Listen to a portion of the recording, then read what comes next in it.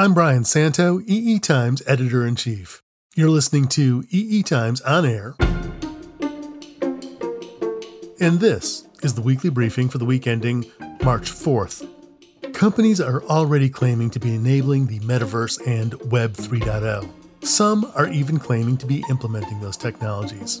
The implication would be that they have some sort of competitive advantage in getting to the market first. The charitable description of such claims is that they're premature. So where on the road to the metaverse are we really?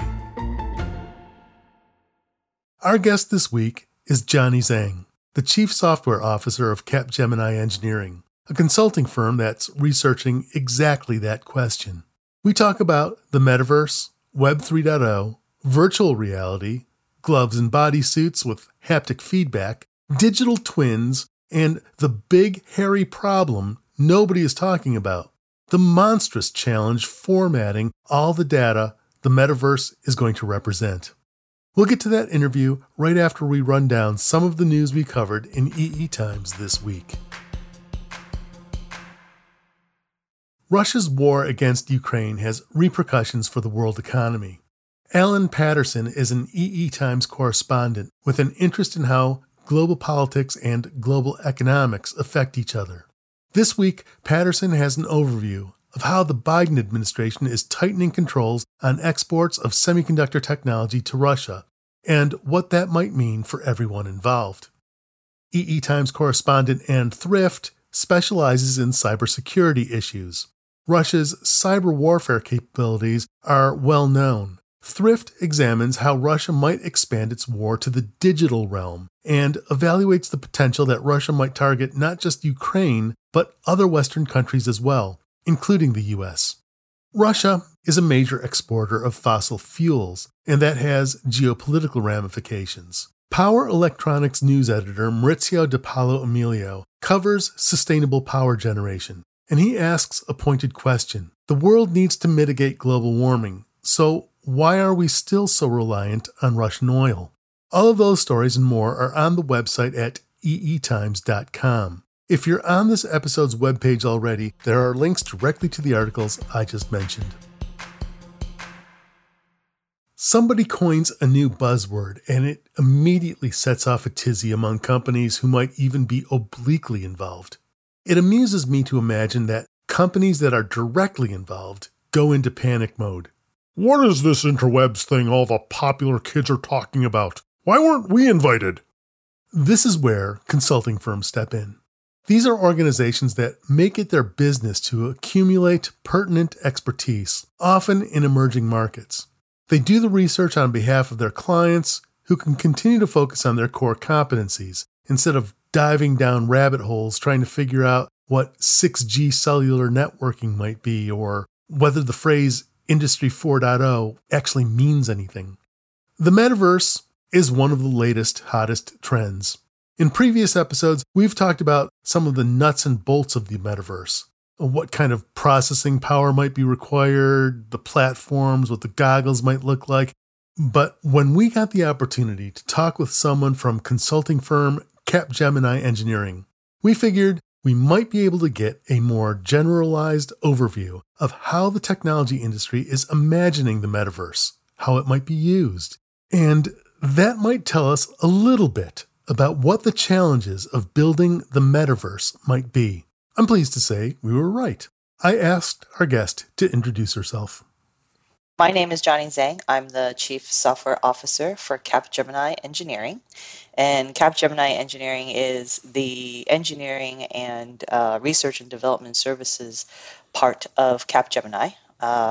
As many may know, Capgemini is a global leader in partnering with companies to drive technology innovation and technology transformation. And, as part of Cap Engineering, our focus is really on sort of the consulting, digital transformation, and engineering services that really drive at the evolution of technology into industry and making industry more intelligent. All right. So we were going to talk about the metaverse, Web 3.0, buzzword bingo as some people refer to it.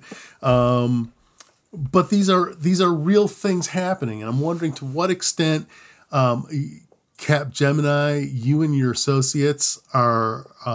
This is all brand new. I imagine it's a difficult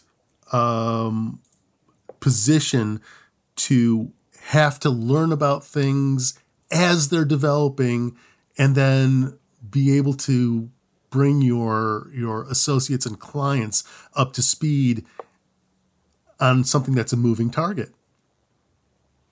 Yeah, absolutely. Like you said, it is a little bit like buzzword bingo. I mean, I think a lot of people talk about metaverse or Web3. Everybody seems to have slightly different definitions for it, which is also kind of the ambiguity, as you mentioned, that we have to deal with.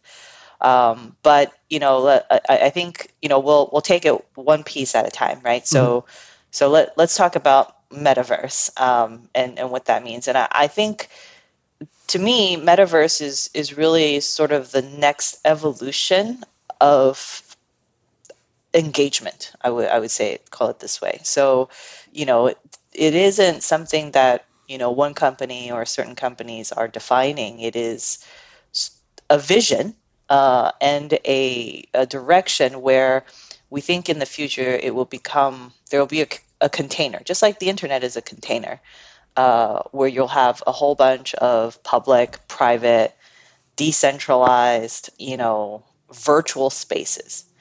And the virtual spaces aim to do to change the way we engage, right? Whether it's customer engagement and customer experience, or it's employee engagement.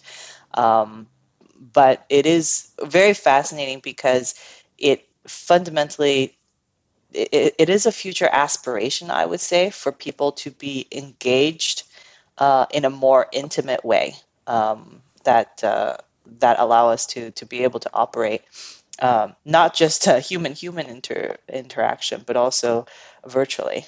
And I think a big part of this also is driven by what we've been going through the last couple of years with COVID. And I think it's been an accelerator in thinking about how all these things today that we were fully used to doing, in person, suddenly has to stop.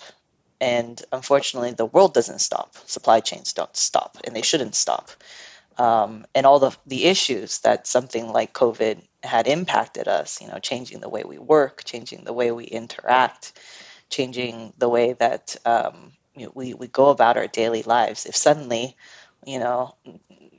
another pandemic hits, and again we have to, be isolated, what happens? The world still has to move. The businesses still need to run. Industry still needs to run. And so the concept of the metaverse, I think, is quite ideal. So, to be able to operate when you have some situation like that, and to be able to continue to engage and experience is, I think, the goal of the metaverse. Yeah. So we've had things like Second Life. We've had virtual spaces before. Today, as you noted, people have become very used to video conferencing. Got used to that really fast, as a matter of fact, really. Yeah. We've got AR, we've got VR, and those things are developing too. What more can you do to amp up engagement? Yeah, no, it's a great question. And I think, I think the ultimate goal is to have even more than the AR, VR, the spatial is, effectively all the senses around it too, right? Smell-o-vision? A little bit, right? But I think about the situation with COVID, right? Mm-hmm. And the fact that we couldn't interact, and we have family members undergoing, difficult things that you can no longer touch and hold. Mm-hmm. And And I think that, like I said, the ideal of the metaverse is that you would be able to factor in more even tactical smell and all those things, all these different types of data that helps us better interact. Obviously, big applications are around human engagement. Doctors and clinical assessments and diagnoses and bad diagnoses and Yeah. the interactions that go along with it, right? So much of it is human touch. So I think there is more than just AR VR, but you have to come from somewhere, right? And just to the previous answer as well, I think we've kind of, a lot of people look at the metaverse as, oh, that's like a extension of gaming. And Yeah. Yeah. I like video games myself. Am a little bit of a nerd on that, but at the same time, the applications of metaverse is actually much broader. I would say much broader in terms of in industry applications outside of gaming. I think gaming is just a nice outlet and for us to test out new technologies in this area. But I think, like I said, employee experience, employee engagement, healthcare engagement. Those are all industry applications. I don't think that's just for games. Yeah. So we've been discussing a lot of aspirations for what we would like to improve. I think it's clear that there are opportunities to improve engagement in all of those endeavors that you just talked about. And I know it's early times, and we're still developing the technology and figuring out what that means. But have you seen technology enablers trying to figure out what specifically it means to provide a richer tactile environment that would improve a virtual doctor business, or how to improve, again, I mean, I was joking about smell-o-vision, but I'm not really. I mean, I've been, you go, Disney's been playing with with scent and odor and aroma in some of their rides. And it's amazing how evocative just an aroma can be. So I don't, while I'm joking, I don't want to just dismiss it because it can be serious. I understand that.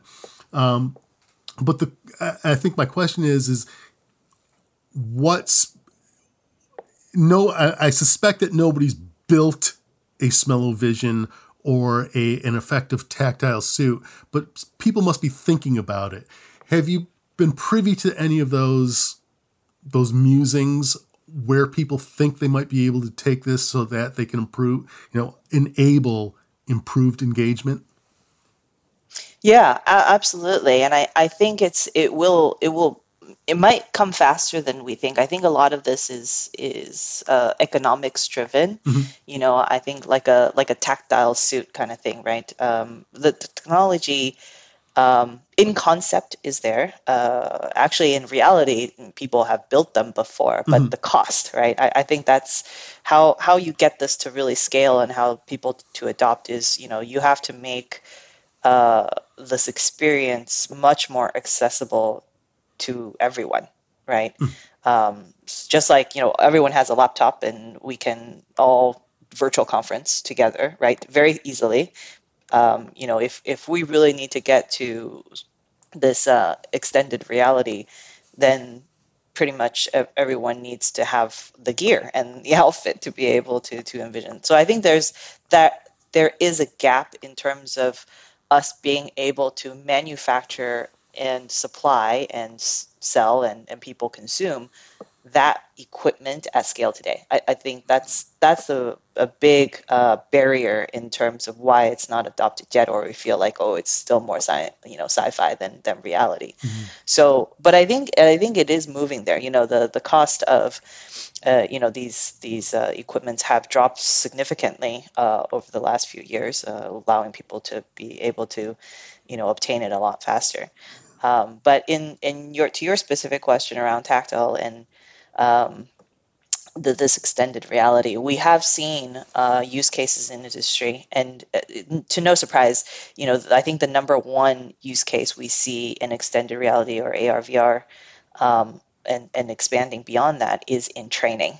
I think training in industrial training has a great application for this type of technology, right? Because you don't want to stick one of your, new hire trainees in the middle of the ocean in a deep water situation, right? You don't want to put them in 10,000 feet underground on drilling mission without having been able to train all the pieces to it. So I think there is a lot of application in things that deal with safety, deal with complexity of equipment, of process, that people leverage this extended reality today. And it's very effective. It's obviously a lot cheaper, but it's obviously a lot safer for people to be able to learn and engage.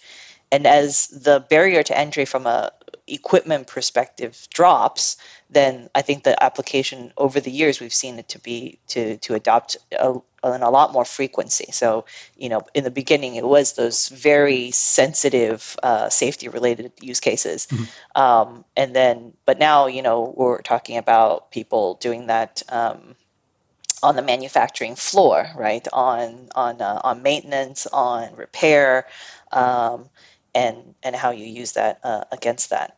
And I think the human engagement part is extremely relevant in medicine, right? To be able to virtually be there with the patient, to see their emotions and directions, and be able to guide them along that. So remote diagnoses, remote patient engagement, I think, very heavy use case in being able to use this advanced technology. I've actually seen a couple of the I was going to use the word rudimentary, but that's a bad word. I've seen some pretty sophisticated full body tactile suits used for, designed for employee training, things where people might be climbing an oil rig or some other, and they're really quite fascinating.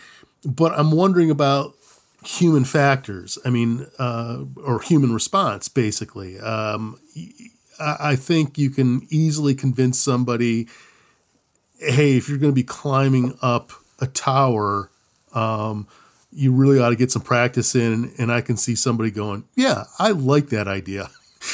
Right. But, to wedge somebody into a suit for a business meeting is something else entirely. And I'm wondering to what extent, right. So I'm wondering, I mean, obviously you're going to have different technology for different applications, but I mean, is there going to hit a point where, to get a truly tactile experience, I talked about smell-o-vision. You go to a movie and the extent to which sound enhances the experience is beyond the ken of most moviegoers. I don't think they realize the extent to which the average person realizes the extent to which they respond to sound. I'm wondering at what point are we going to hit a point where the engagement we hope to create requires more gear than most people are going to want to put on just to engage? No, very, very fair and very good example. But I think that so obviously gear varies, right? Are you talking about just glasses and and gloves, or are you talking about a full body suit, right? Like you said, and but I think there has been a lot of studies done on tactile, right? So touch, right? And so I think something like gloves right, would not be too intrusive from an experience perspective. And so being able to, hold somebody's hand when you're conveying bad news or sensitive news. And I think none of this, I think, is moves, in you get to that full body suit, right? All these are going to be in stages and in steps, and what people are comfortable in donning around that. But I think what I've seen and my history of being in IoT and all that is that sensors have become more accessible, easier, and simpler to use, to be able, and smaller, to be able to embed into things that are less intrusive, is definitely there today. I think that your mobile technology and being able just to use your phone in some of these spatial environments have really accelerated as well. I've heard of use cases of people using, or not people, but industry kind of investigating usage of your phone as like an ultrasound machine. And so there's definitely a lot of technology advancement and using what we have, right? Rather than, everyone getting one of those CG suits on, right. in order to feel the entire experience. But it also comes back to the use case, right? Like what is it that you're using for? In each industry, it's going to be a little different. In employee experience versus customer experience is different. Yeah. Well, things change. I anticipate the day where instead of somebody saying, "Are you sitting down?" They'd say instead, "Are you wearing your gloves?" We'll see. We'll see how that goes. But anyways, moving on. One of the things we had talked a little bit before we're recording this this conversation, and one of the things that came up was the point talking about how engineers and businesses can leverage the metaverse, and it occurred to me: is that two different things? Would engineers have different applications and interests in how they engage in the metaverse than what the companies they work for might have? I mean, might one be like internal purposes and one be customer focused, or does it make would you anticipate two different classes for engineers in an engineering meeting and engineers in a business meeting? I think so. Well, I think the objectives from an engineer perspective of using this technology versus a business could be completely different because the application and usage, right? So let's take the engineering experience or the employee experience, right? So if we think about the metaverse in engagement or even as an extension of communication, right? So say the next time that we have something like this, instead of like a COVID, instead of you're conferencing, you're in a virtual space instead, and engaging and talking about solutions and diagrams. The application of this, I think, would be quite impactful in, for example, complex design, right? So we all know that when we're face to face and we draw on the whiteboard, and you can scribble here and write there and have that interaction with people, you tend to be a lot better in your brainstorming, right? If you are able to do that virtually, not just as a whiteboard that you pull up and you scribble on, but being able to really take that digital twin idea to that next level, like if you could walk into a virtual, like blown up version of an engine, that I think that's very impactful in the way that you engage, the way you discuss, and that way that you map out. It sounds a little sci-fi, but I don't think we're that far from it because we already have 3D models of these things. We have, requirements that tie to the development and the creation of those, and then to be able to couple it with the operations of it, the software against it, the data that streams off of it, and to be able to visually see that, virtually see that in an immersive experience, I think would be quite powerful from an engineer perspective. But from a business perspective, I think it's slightly different use cases, right? There's obviously, the use case of what kind of value they would create off of it. And I mentioned, kind of the training and things like that touches on employee experience, but also could leverage new types of experience for customers, right? So now you can't walk into a clothing store anymore because of the situation. And so how do you convey the touch of fabric and for people to try on these digital experiences? So I think in like the consumer products retail area, huge applications in new types of customer experience. That's crazy. That's not crazy like you can't do it. It's crazy in that it's so ambitious. I mean, how do you capture digitally the distinction between the touch of silk and the touch of rayon and the touch of corduroy, and figure out how to convey it to, a sensor glove? Yes, that technology is very advanced. But I think there's already quite a lot of research projects focusing on that tactile piece already. Really? And to your there is maybe not to the refinement of rayon versus silk, but definitely burlap in terms of versus coarseness. silk, right? Yeah, I don't like the burlap dress. But yeah, I think the customer, there's just a ton you can create around customer experience. And just to your point earlier, right? The impact of sound, the impact of smell. It's all multi-sensory in the way we engage, right? And I think that's why I said in those types of industries, I can see a lot of business application for customer experience once we're more mature and intangible in the technology of and the physical aspects of it. But the other major application for business, I think, is very relevant for us is supply chain.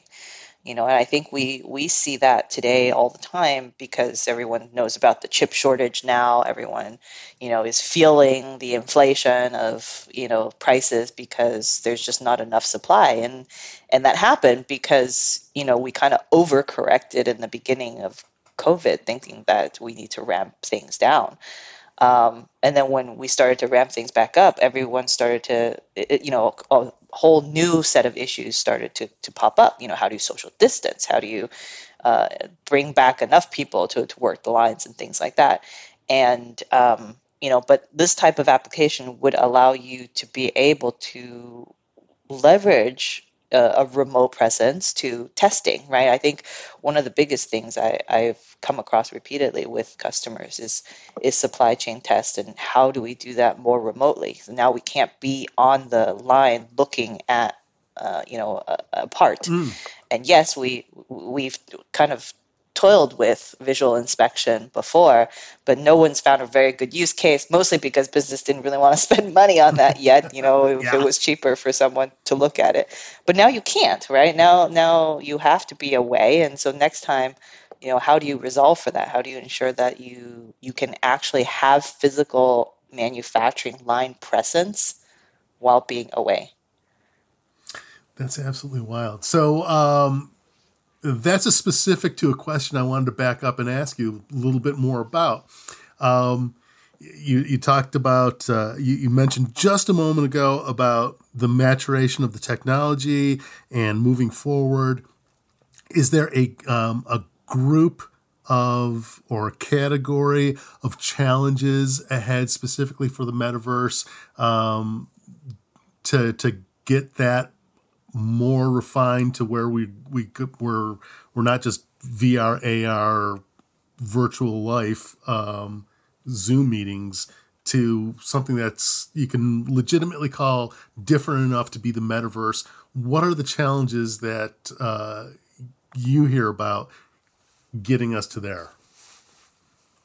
Well, I think if I boil it all down, right, Mm-hmm. at sort of the inception and creation of the universe, at the back end of it, take stripping away the fun game or smell-o-vision parts, the back end of it is actually data, right?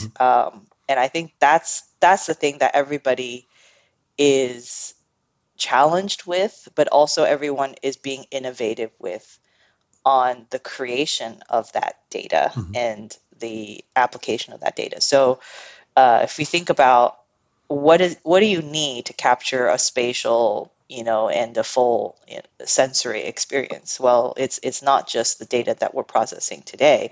You're capturing that tactile touch as data. You're capturing, smell as data. And how do you use that? And how do you process that? And even if we just stick with visual, like how do you capture a 3D environment today? And the data that it brings in. So I think all of this points back to data. And so that, I think, is the number one challenge for us to be able to create, address, and utilize this type of environment is data. And you cannot process this data simply. Like, you need to take machine learning and AI to a whole different level to be able to ingest, process, and manipulate this data in order for you to actually make use of it. So, Is there regardless of, is there likely ahead. to be you mentioned digital twins earlier, and that seems to me a fairly mature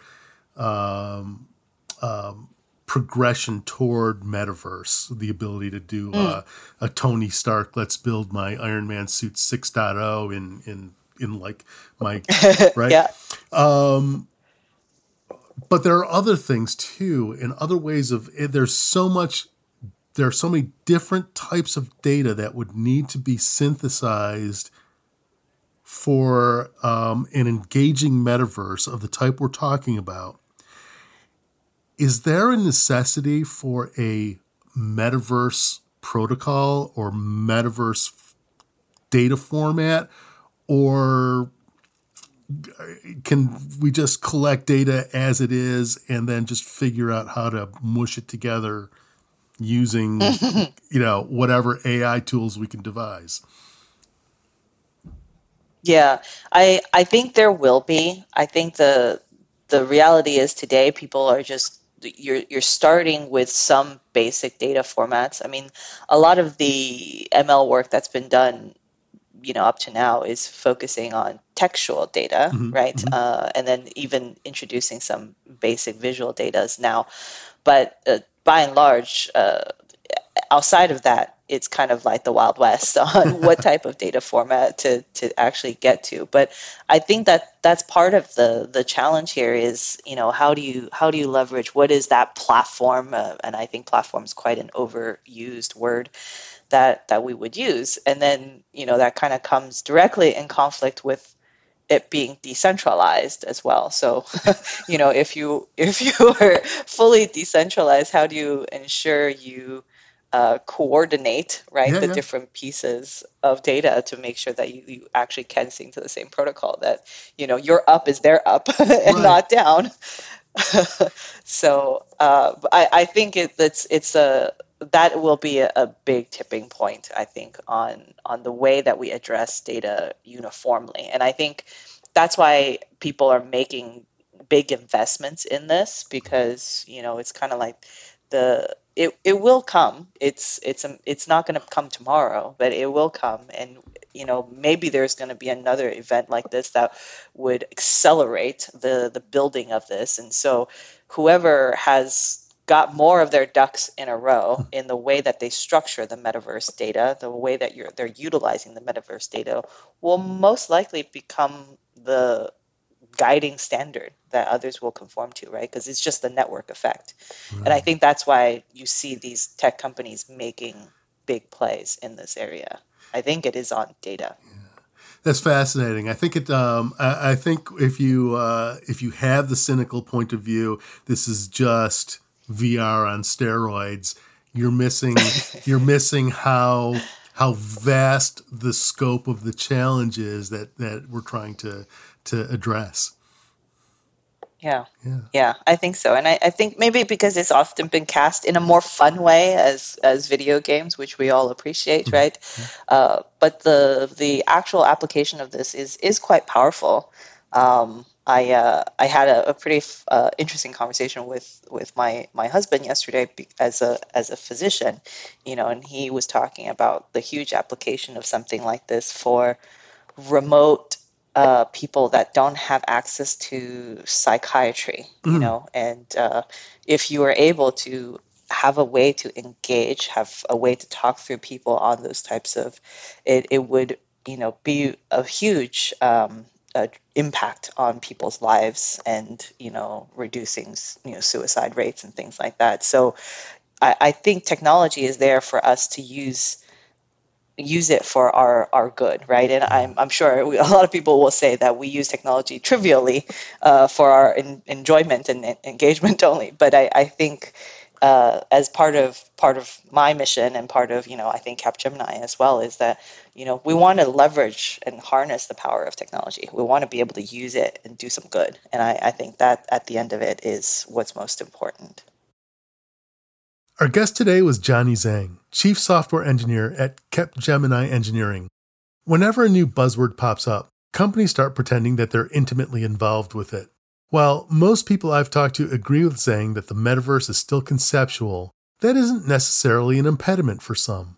For example, there are already market research firms providing perplexedly precise figures on the size of the metaverse market. The word metaverse has been around for years and years, but it entered the modern lexicon only last October when Mark Zuckerberg renamed Facebook. He's calling it Meta now. And he said that Meta would help usher in some virtual collaborative space he called the metaverse. Last October. That was 2021. I'm pointing that out because only 1 month later, also in 2021, one market research firm said that the size of the metaverse market was almost $48 billion in 2020. What this company did was lump in everything that might conceivably be described as interactive, virtual reality, augmented reality, and then add in interactive equipment and platforms, including headsets and apparently PCs and mobile phones, and arrived at a number so impressive that people like me couldn't avoid quoting it. $48 billion in 2020, the year before the market that hasn't, in all honesty, even started yet, and furthermore, hadn't even been named yet, let alone defined. Yeah, you gotta admire the chutzpah, right? The dream of autonomous vehicles has been deferred but not abandoned. There are still technological, sociological, and ethical questions that must be answered before vehicles can drive themselves. EE Times has assembled a package of related articles on autonomous driving. It's our latest special project. Our editors and contributing experts address developing sensor technology, the lack of maturity of self-driving software, and the problem of autono-washing, whitewashing the problem with autonomous driving. Our Autonomous Driving Special Project is a lead-in for EE Times' second annual Advanced Automotive Tech Forum. This free virtual conference focuses on the technology that is enabling the motor industry's transition to electric propulsion systems and the transformation of motor vehicles into some of the most advanced electronic systems in the planet. The event is next week. It starts on March 8th with tutorials and continues on March 9th and 10th with speakers from Infineon, Wolfspeed, Texas Instruments, and more. It's all about electric vehicles, EVs, and autonomous vehicles, AVs. Check out the full conference lineup and register at nextgenevav.com. That's all one word, nextgenevav.com. And that concludes another episode of the Weekly Briefing. Thank you for listening. The Weekly Briefing is available in the places one tends to go for other podcasts, namely iTunes, Spotify, and Stitcher. But if you go to our website at eetimes.com, you'll find a transcript along with direct links to the other stories we've mentioned, along with other resources. The Weekly Briefing is produced by EE Times. It was engineered by Taylor Marvin and Greg McCrae at Coop Studios. The segment producer was Katie Huss. I'm Brian Santo. See you next week.